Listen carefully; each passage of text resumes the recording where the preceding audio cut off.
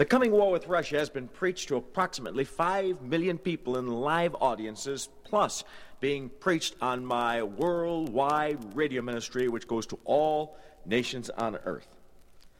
Hundreds have found Jesus Christ as a personal Savior through this sermon, and I'm praying that as you hear the facts from the Word of God, your heart may be stirred to either receive Christ or get your heart right with God, because certainly the coming of the Lord is near, and our time is short. The materials for this message came from such mighty prophetical giants as Dr. L. Sale Harrison, Dr. DeHaan, Dr. Gabeline, Dr. Schofield, Dr. Marmion Lau, Dr. Charles Pont, Dr. Louis Talbot, Dr. Edmund, Dr. Larkin, Dr. Lockyer, Dr. Bauman, Dr. Dwight Pentecost, Dr. Walford, Dr. Wilbur Smith. Other help came from the International Standard Bible Encyclopedia, the New Schaff-Herzog Encyclopedia of Religious Knowledge, historians Josephus, Gibbons, and others. And by the way, don't let all that scare you. I'm going to be using Ezekiel chapters 38 and 39 so often in this message that I'm not going to repetitiously name the book of Ezekiel. When I say 38:6, I mean chapter 38, verse 6. 39:12, chapter 39, verse 12. When I use other books, I'll name the books, but when I'm in Ezekiel, I'll stick to 38 and 39, and you'll know that I'm referring to the prophet Ezekiel. There are always those who are skeptical when a message like this is preached and say, oh, these preachers see what's going on in the world, so they try to find something in the Bible to fit the situation of the hour. Well, let me disprove that immediately. All one has to do is get a Schofield edition of the Bible, turn to Ezekiel 38:39, read the footnotes, and Dr. Schofield says this is Russia, Moscow, and Tobolsk marching to the Middle East. But when did he say it?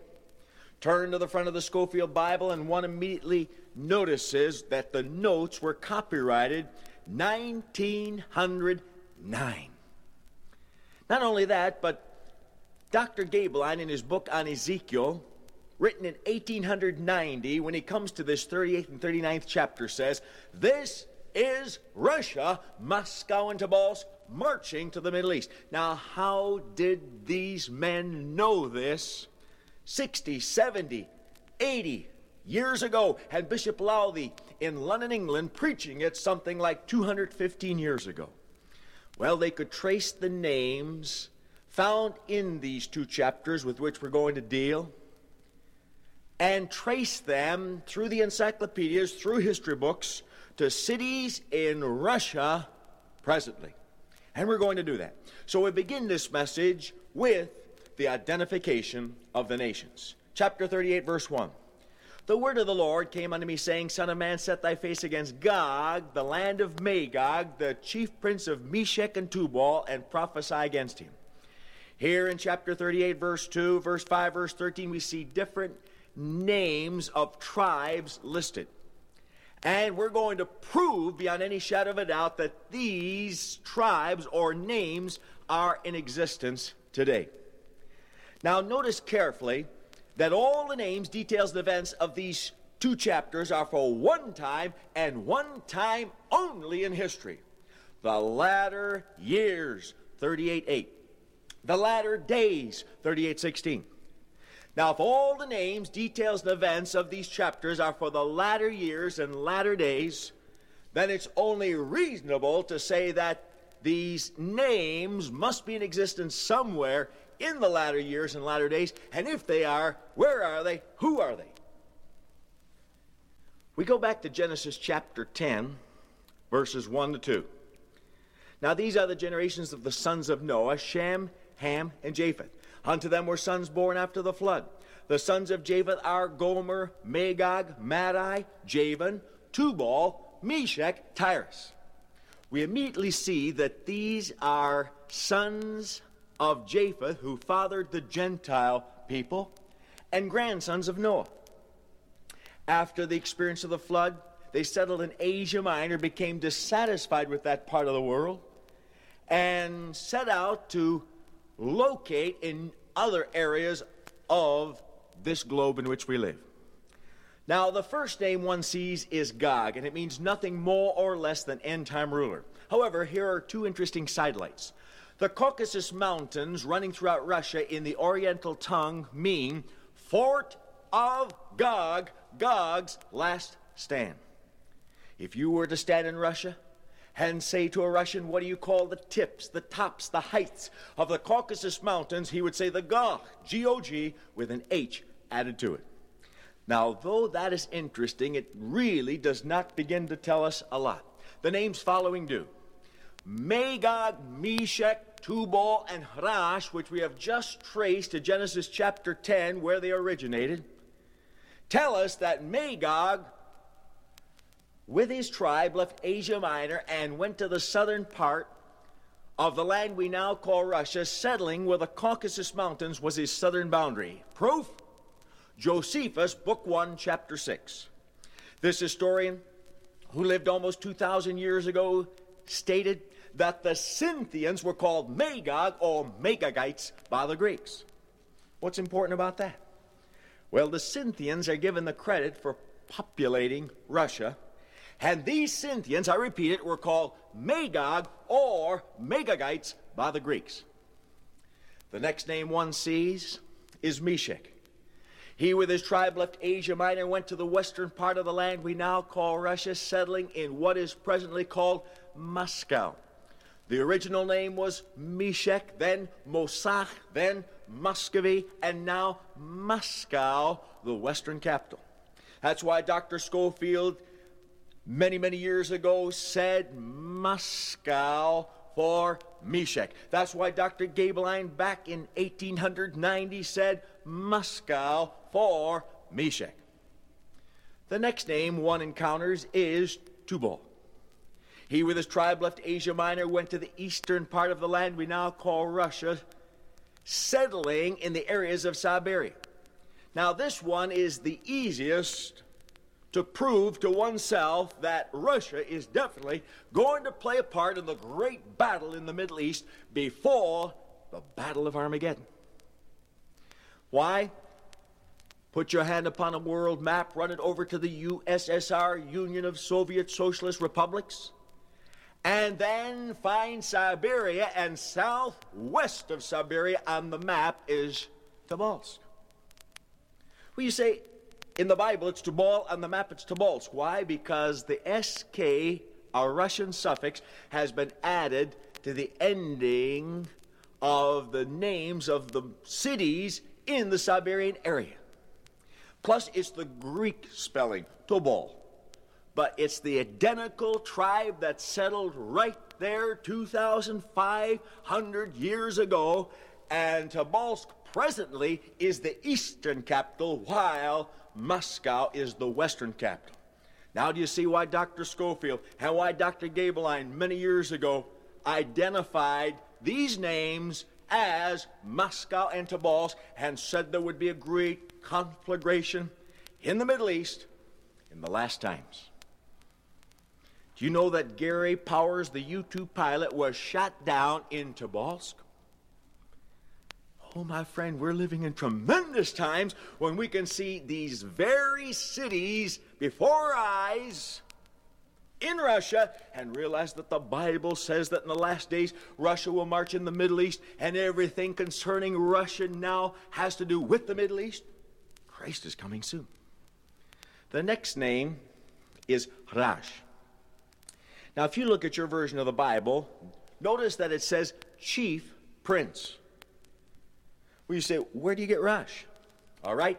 The Bible was written, as far as the Old Testament is concerned, in Hebrew, the New and Greek. If you had a Jewish version of the Bible, the Hebrew, in your hand, you would find in it R-O-S-H, Rash.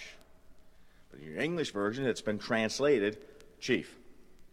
Why? Because they translated the meaning of Rash into the English chief rather than making it a name, Rash. I believe the best way to illustrate this is through my name, Jack. Now, you see, a Jack is a person. I'm Jack. But a Jack also holds up a car while changing a tire. So here's the sentence: Jack is strong. And instead of making Jack a person, the translator does the following: that which holds up a car while changing a tire is strong. Mistake has been made. They put the meaning of Jack rather than my name, Jack. That's what they did here. They put the meaning of Rash rather than the name Rash. Now this is important. For Rash was the tribe dwelling in the area of the Volga. The Greeks called the Scythians Magog or Magagites, but the Orientals called these same Scythians Rosh. R-O-S-H. Today, as we pick up the headlines of papers in America, we read R-U-S-S, Rus. In Belgium and Holland, Ris, from the root word Rash. But here is conclusive proof. Dr. Wilbur Smith, that great prophetical scholar, got the writings from Russia on how the Russians got their modern name Russia. And remember, the Russians are telling us this. And the story goes back to the 11th century when the northern barbarian hordes were attacking Constantinople. Photius the emperor said, "Who are these northerners? They seem to have no name." And he searched everything and came to the Word of God, chapter 38, to Rash. Rash. He checked out the geography, which I'm going to give you in a moment, and came to one conclusion and said, these people from the north, uttermost north, which we presently identify as Russia, these people have to be the Rash of this verse. Do you know that for the next 700 years in history, the nations of the world call these people Rash, or the Greek Rusia, and changed it from Rash and Rusia just a little over 200 years ago to the modern Russia? Oh, what a God, what a book to give us the very details of who will be involved in the Middle East conflagration. And give it to us 2,500 years in advance. Man couldn't have done this. Only God could have done it. And that's why we believe that the Bible is the Word of the living God. Now, if this isn't enough for you, consider the geography. This enemy comes against Israel from the north. 38:15, thou shalt come from thy place out of the north. Chapter 39, verse 2, I'll turn you back, leave but the sixth part of thee, will cause you to come up from the north. Jeremiah sees a great shaking at the end time and says in chapter 1, verse 13, the word of the Lord came unto me the second time, saying, Son of man, what seest thou? And he said, I see a seething pot. Seething, boiling. Trouble, where? In the north. The king of the north, Daniel 11, verse 40. Tidings out of the east, Orient, head out of the north, Russia, shall trouble him. Who? The Antichrist who sits in a temple in Jerusalem during this time of war. Now, Dr. DeHaan, that great prophetical scholar, before his death, said that there would be an invasion of Israel from the north, and went on to say on his worldwide radio network of stations, I challenge any man on the verse I'm about to give, because the only nation on earth that can meet the geographical requirements of this verse happens to be Russia. What verse is it? It's an important one. I'll mention it a few times in this message. Joel 2, verse 20.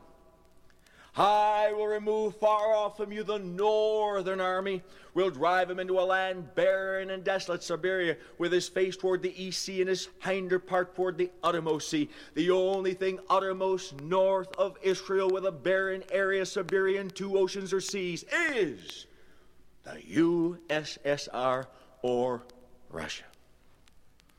When one sees so much going on in the Middle East, and realizes that the Bible predicts Russia is going to play a major role in all this, and sees Russian missiles in the Middle East, situated in Egypt, pointing at Israel, and knows that God has predicted this very thing to happen for the last days, he says within his heart, Jesus Christ's coming must be near.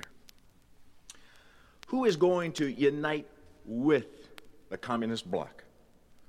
Well, 38:5 says Persia.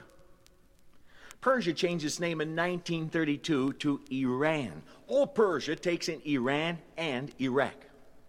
Then notice it says Ethiopia and Libya, parts of Africa.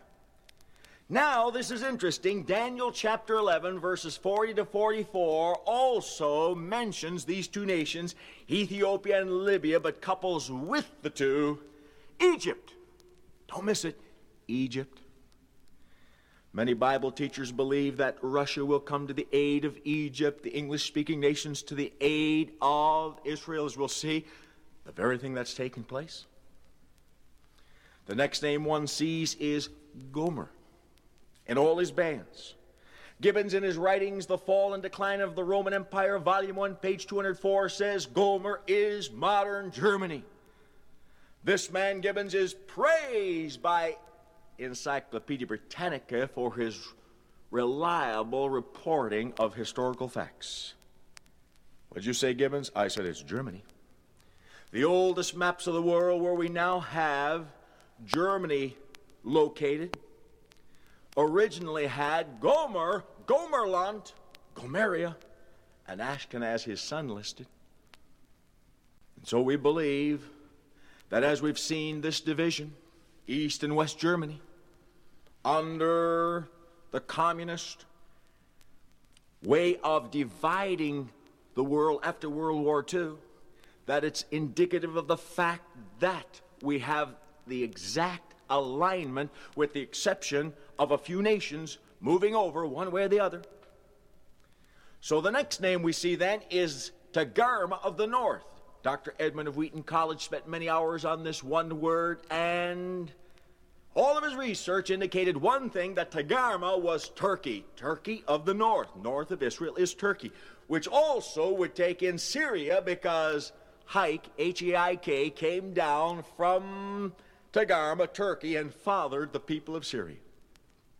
Many of you have heard this expression, the Great Northern Bear, and the reason you've heard it is this: Magog, Meshech, Tubal, and Hrash form the Soviet Union. Persia takes in Iran and Iraq. Togarmah takes in Turkey and Syria. And so there is a great northern block of nations moving to the Middle East in the last days, called the Great Northern Bear. Now, who is going to also be involved with this communist bloc of nations as far as the Oriental world is concerned? I don't know whether they're going to come together, unified, amalgamated, or if they're going to come separately, each to get what he can get. But the Bible pictures that both armies, from the north, Russia, and from the east, China, are going to move into the Middle East. Tidings out of the east and out of the north shall trouble him. Daniel 11:44. The sixth angel poured out his vial upon the great river Euphrates. The waters thereof were dried up, so that the way of the kings of the east, Orient, might be prepared. Not only that, the Bible pictures them coming out of the Orient as swarms and multitudes. For the number of the army was 200,000. Revelation 9:16, and I'll have more to say about that. All right, we see the various armies. Who is going to raise a voice of opposition? What about the opposing side?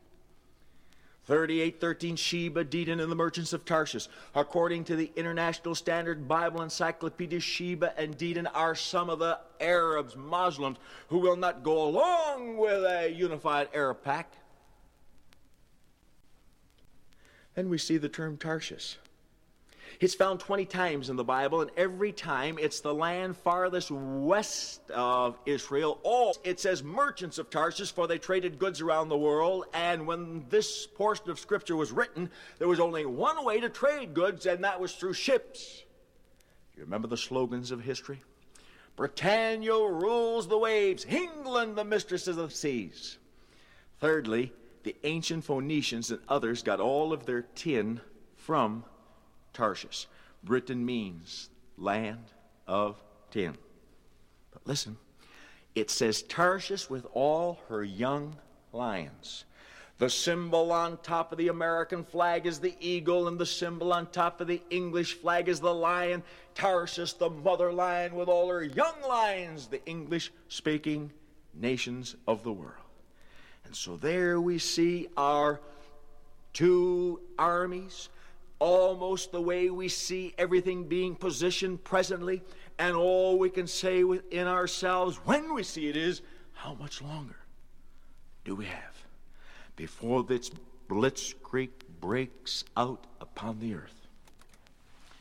There will also be a union of Western nations as depicted prophetically in Daniel chapter 2 and Daniel chapter 7.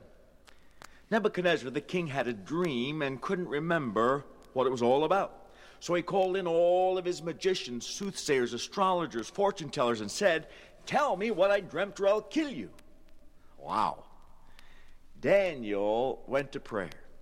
God gave the answer, and he came back and said, "Nebuchadnezzar, the Lord revealed to me your dream." Come on. Really? What was it?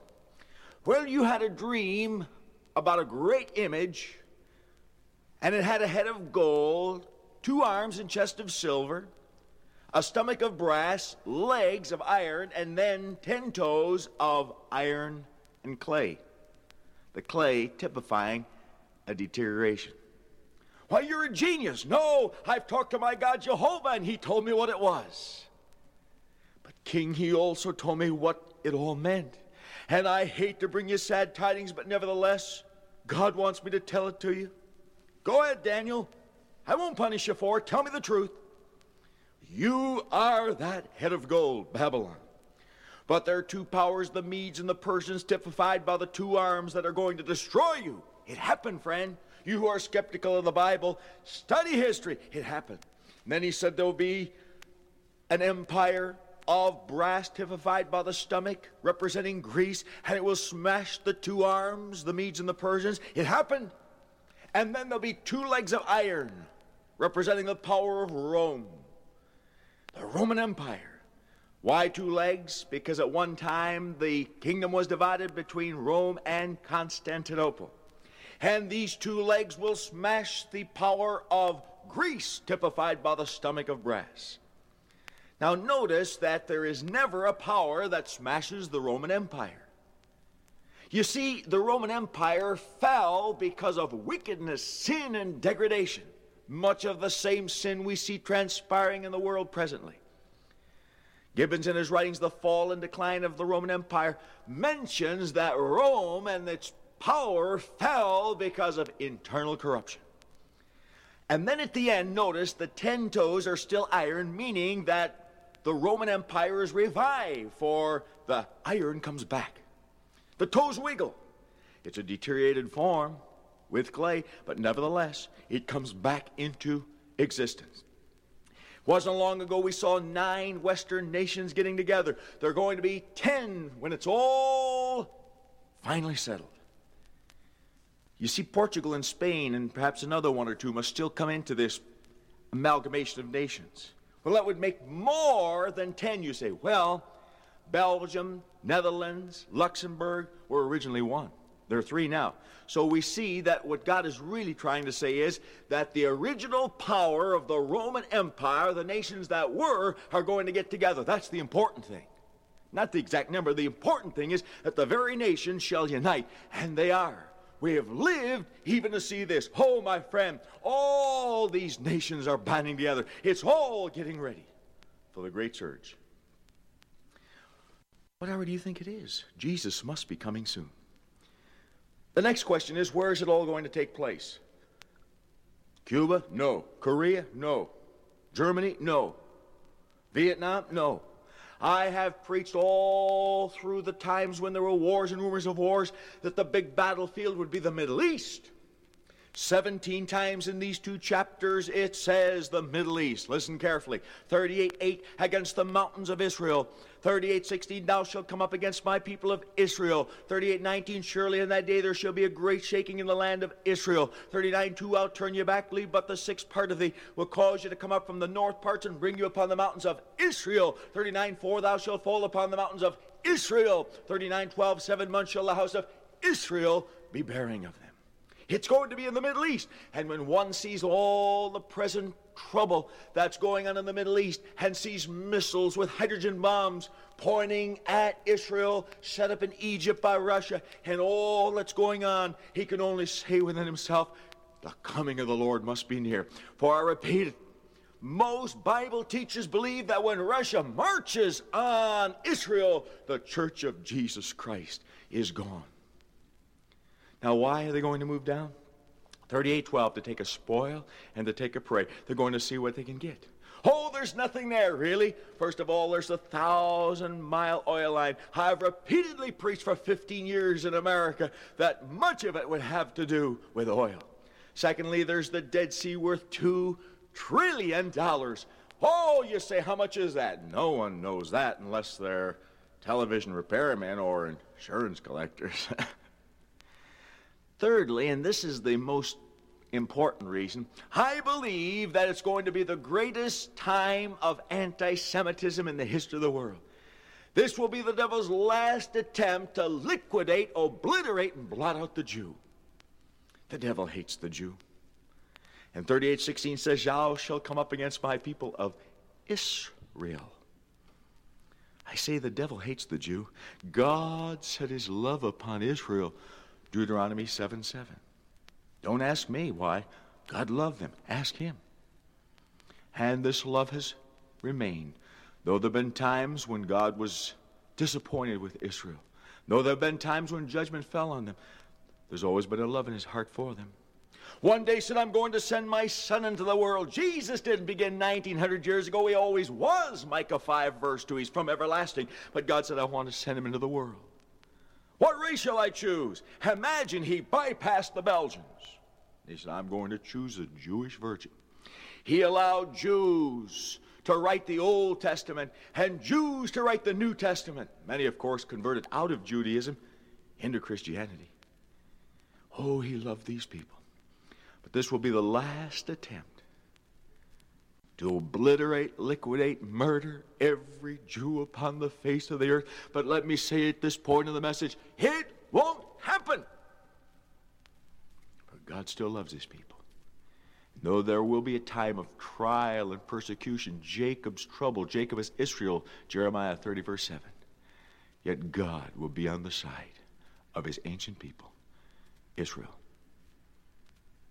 He still loves them.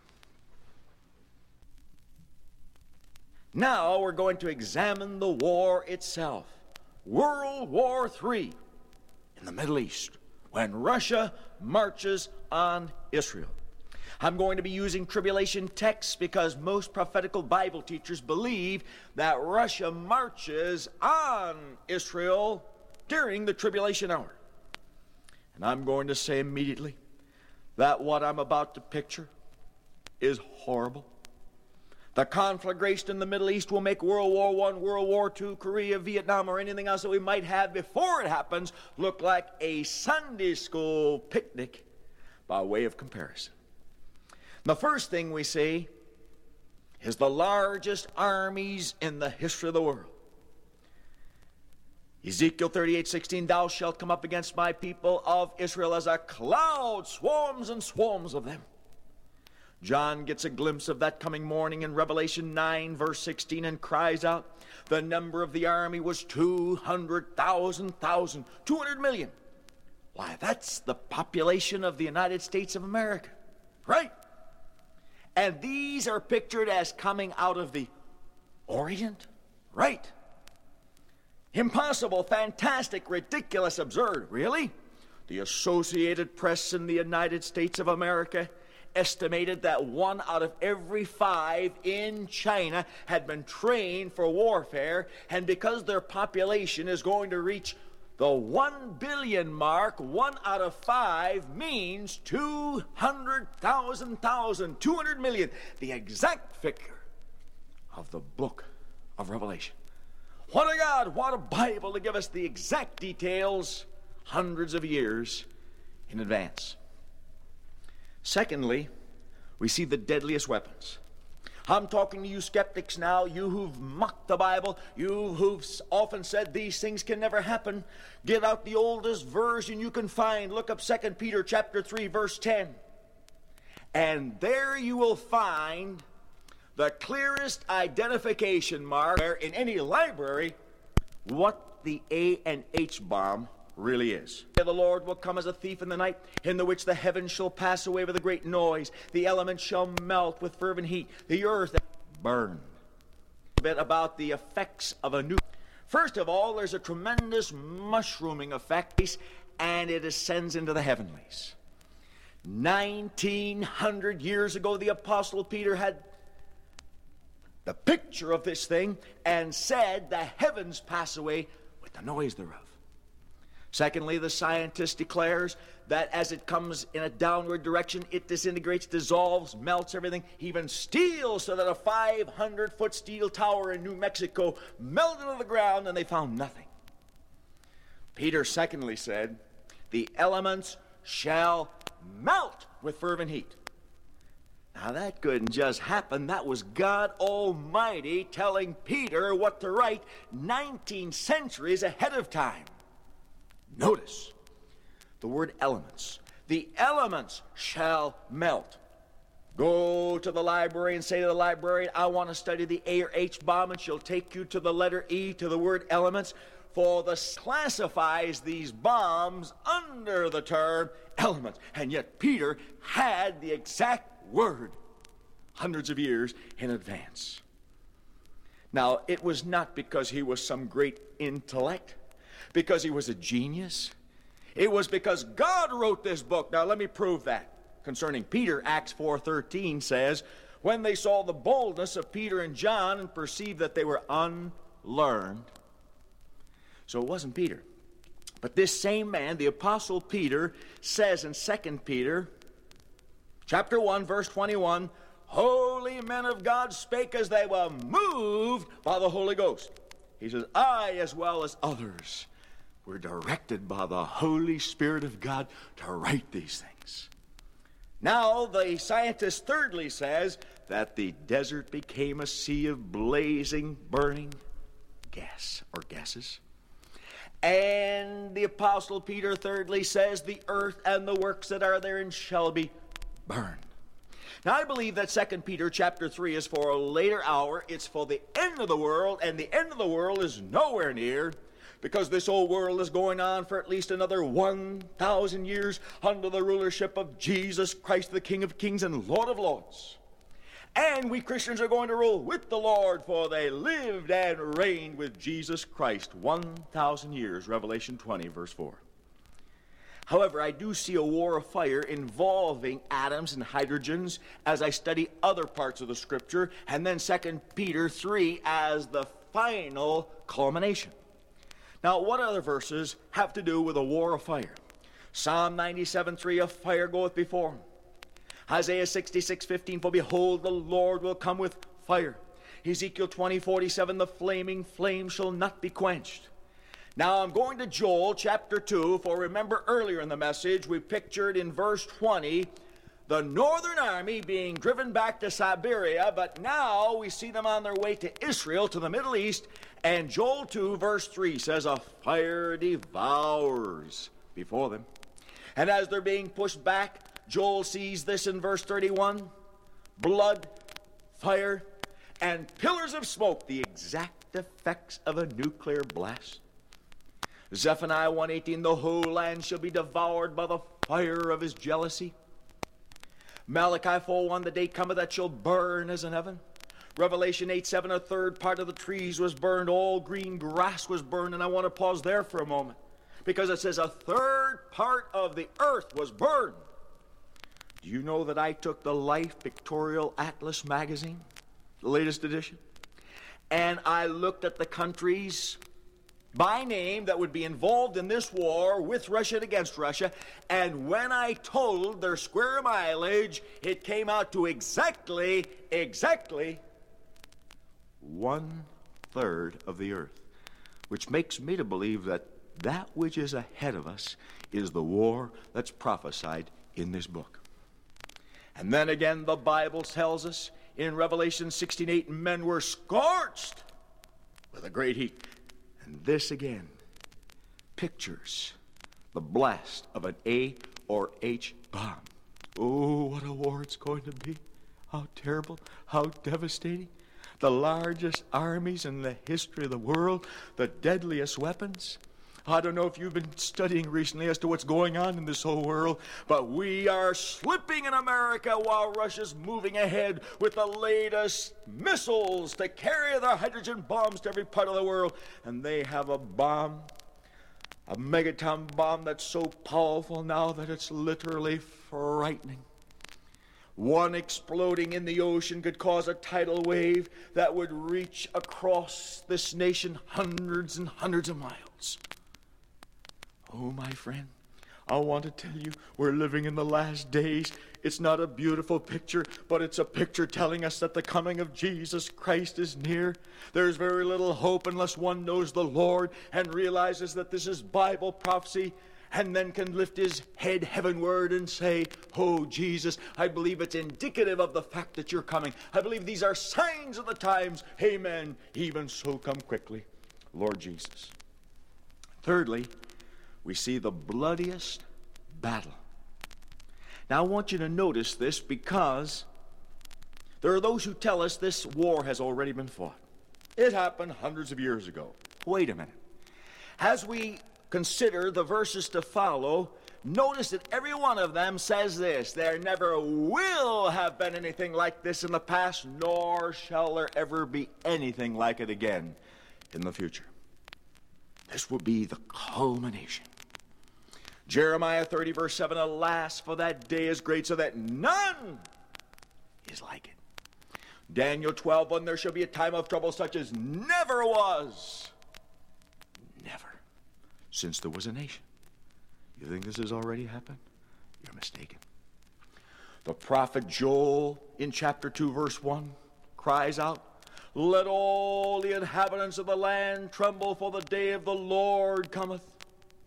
A day of darkness and of gloominess, a day of clouds and of thick darkness. In verse 10 he says, the whole world quakes or shakes before this enemy. And who is this enemy? Verse 20, the northern army that's pushed back to Siberia. The world does what? Quakes before them. Oh, we have been so lulled and duped in America. We have been told that communists now are great. We have nothing to fear. They're going to keep all their treaties. And so we sign every kind of pact and agreement with them. But let me tell you, friend, very frankly, they haven't honored most of their treaties in the past, and they're not going to in the future. Oh, there's a sad hour coming on this world as communism moves and the world quakes before them because of their torturous, barbarous methods in liquidating people. Listen to me. Communism has already murdered nearly 100 million people in Russia, in China, as these Bolsheviks marched in, and many of them killed their own loved ones and family members. It's not over. We see the stirrings in all of the countries as communism is gaining control of labor unions and causing chaos, confusion, and it's all headed for something drastic sooner than most of us think. The world quakes before them. My friend, I want you to know right now that we've got communists in government. We've got them in the military. We've got them in the school systems. We've got them in our churches. And they're still a threat. For Gus Hall, the leader of the American Party, who even ran for president, has not withdrawn the statement he made a number of years ago saying, I'll not be satisfied till I see the blood and guts of every congressman, senator, and preacher going down the sewer. Yes, if you Christians, he goes on to say, want to see blood, you'll see blood as we drag you over your altar rails. Oh, what a time it's going to be. Jesus Christ could say in Matthew 24:21, for then shall be great tribulation such as never was since the beginning of the world to this time. No, nor ever shall be.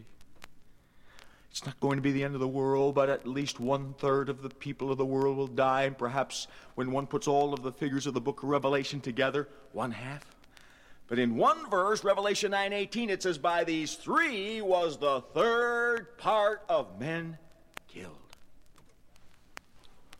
Not only that, but the Bible says in Revelation 14:20 that the blood came out of the winepress to the horses' bridles by the space of 1,600 furlongs. In American calculations, that's a river of blood 200 miles long. And what we're really being told is this, that the entire land of Israel from one end to the other will be steeped, soaked, and saturated in blood, for it is 200 miles long. The bloodiest battle. Wait a minute.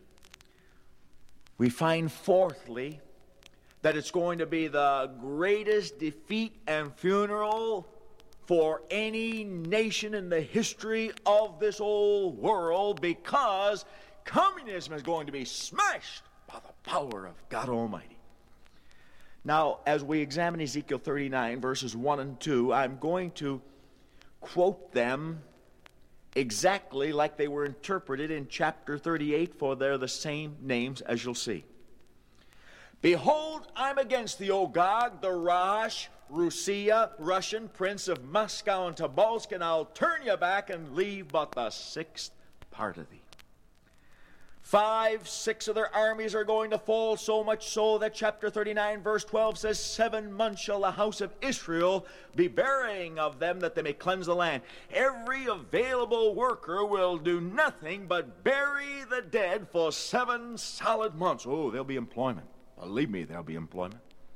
And 1/6 of their armies will be driven back to Siberia. And there it is again, Joel 2, verse 20. I'll remove far off from you the northern army, will drive him into a land barren and desolate, with his face toward the east sea, and his hinder part toward the utmost sea. The hordes of communism smashed forever. Oh, some of these political parties think that they can shake a fist heavenward and mock God. Sometimes saying, we don't believe there is such a being, and then at other times denying their own statements. They've even gone so far as to say, we're going to drag this bearded villain from the heaven. That's strange if he doesn't exist. Mao Tse-tung has even talked about meeting his God, his creator. Strange, isn't it, for those who often mock God? That's just like a lot of you atheists. Say there's no God, but you know, when you get around 75, 78 years of age and you think you're going to die, you change your terminology. Well, there's a God, and you'll meet him. And communism is going to meet God in the Middle East. And they're going to be smashed, and the other 6 of their army will be driven back to Siberia. What a time it's going to be. The question arises, when will all of this begin? Ezekiel 38, 8 and 16, the latter years and the latter days. God says in the latter years and the latter days, Russia will become a great military power, and she has. What hour do you think it is then? In the latter years and latter days, these nations will align themselves. They have. Very little must still occur. What hour do you think it is then? God says in the latter years and latter days, Israel will become a nation, and she will be hated, and these nations will march against the Jew in his own land. And they had no land until 1948. And 17 times in these 2 chapters, they march against the Jew in his land. And since you have lived to see the Jew in his land, 1948, what hour do you think it is? For God says all of these things are for the latter years and the latter days. Now I want to show you something very interesting. Take these chapters, Ezekiel 36, 37, 38, 39, and 40, and study them. Chapter 36, verse 24 is a picture of the Jews coming from all nations. I will take you from among the heathen Gentiles, gather you out of all countries, and bring you into your own land. They've come from 120 nations, speaking 83 languages. And all in your lifetime. What are you going to do, God? I'm going to bring them from all the lands of the world to their own land. All right, in chapter 37, there's the vision of the valley of the dry bones. Remember the spiritual? Them bones, dry bones, dry bones. You didn't know I could sing. I can't. There's a message, though, in that chapter. They come back from the nations of the world where they have been scattered for 2,000 years, where they have died practically, where they've almost become non-existent, where they almost lost their identity. And God says in the last day there will be a stirring among these bones, skin will come on them, they'll come back to life. And then, so that no one misses it, he tells us what he means in chapter 37, verse 11. These bones are the whole house of Israel, becoming a nation. 1948, the Jew pulled up his flag, the six-pointed Star of David. So, one can write above chapter 36 and chapter 37 the date, 1948. Well, that's when Israel started to live, after being dead as a nation for 2,000 years. All right? Chapter 40 is Messiah on earth. Of course, we Christians believe that will be our Jesus. Now watch this. Chapter 36 and 37, the Jews going home. 1948, chapter 40, Messiah returns. And between the two events, the Jews going home and becoming a nation and Messiah returning, you have chapter 38 and 39 where Russia marches in the Middle East. Remember what I said earlier? Russia goes with Egypt. Daniel chapter 11, verses 40 to 44. And the English-speaking people go with Israel. We see the alignment. We see everything taking place. Even now in Egypt, the Russians have missiles with hydrogen bombs pointing at Israel for a future confrontation. And I believe that when this thing is ready to break, we Christians will be gone. I personally believe it's very near.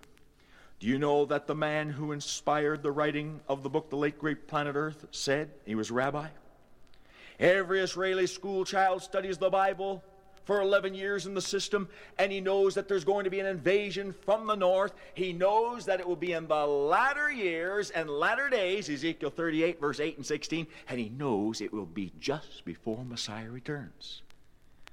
Now, the Jewish people look for Messiah. The Christian looks for the coming of Jesus in the clouds 7 years sooner.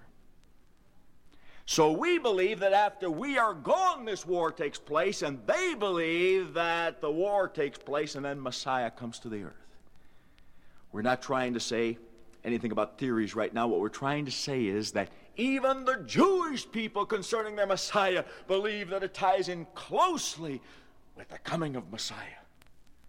And as one sees Russia making preparations and realizes that they believe this ties in with the coming of their Messiah, and we Christians believe that it ties in with the coming of our Savior Jesus to call us away first, we're gone when it happens, and it's getting ready to happen, how much time do you really think we have left?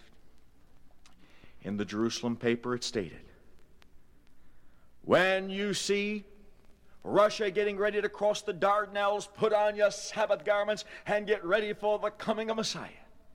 We're living right in the last hours of history. Jesus Christ is coming soon. I personally believe that when this thing looks like it shall break, and that all the nations will be involved in World War III, a great leader will come to the fore on a peace platform, and he'll say, peace, peace, peace. He'll fly from one nation to the other and make peace. And he'll sign the contracts with Israel and others. Daniel chapter 9. And the world will say, this is it, utopia, peace. No more of that which we've known, heartache and war. But he only keeps his agreement for 42 months. And in the middle of Daniel's 70th week, in the middle of the 7-year period of tribulation, he breaks the contract, Daniel 9:27. After the 42 months of peace has expired, all negotiations are finished, and Russia marches. But wait a minute. Before this one can come to power on the peace platform, before he can have full sway, To bring this false peace for 3.5 years, we Christians must be gone. You say, how do you know that, Jack? Well, this Antichrist will sit in a temple in Jerusalem, 2 Thessalonians 2, verse 4. And he'll make blasphemy out of the Jewish people's temple. And the Bible says, you know what withstraineth, what withholdeth, what? Then in verse 7 of 2 Thessalonians 2, it says, for the mystery of iniquity doth already work, only he who now letteth, and that's the old English word for hindereth, only he who now hindereth will hinder until he be taken out of the way, until he be removed. Who is hindering the coming of Antichrist? I'll tell you, the Holy Spirit. And he has to be removed before this world leader can come into prominence over the Middle East situation. But the thrilling thing is that that Spirit lives in the hearts of Christians. For if any man have not the Spirit of Christ, Romans 8:9, he dwelleth in you. Look up all these verses, 1 Corinthians 3:16, 1 Corinthians 6:19 and 20. He lives in us. And if he has to be removed, he can't be removed unless we Christians are removed, because he's part of us. And the Antichrist, the power of Satan, through a man, cannot come into existence until that Holy Spirit living in us is removed. That's why I believe one of the next events will be Revelation 4:1. Come up hither, and in the twinkling of an eye we Christians will be taken. The Lord himself shall descend from heaven with a shout, with the voice of the archangel, with the trumpet of God. The dead in Christ shall rise first. Then we which are alive and remain shall be caught up together with them, the dead, to meet the Lord in the air. And so shall we ever be with the Lord. I believe that's the next thing. That's when the Spirit is removed and believers with him, because he lives in us. And so when it looks like Russia will go to war, and it looks like all nations will become involved, immediately a man will arise saying, peace, peace, and bring peace for 42 months. But I believe that the restrainer, the Holy Spirit, is first taken before he can come to power. Study it again, 2 Thessalonians 2:7. And when he's taken, we're taken, for he lives in our hearts. My question to you now, are you ready? Is he living in your heart? Have you received Jesus Christ? Get saved today. You folks who are backslidden away from God, come home. Be ready. Tomorrow may be too late.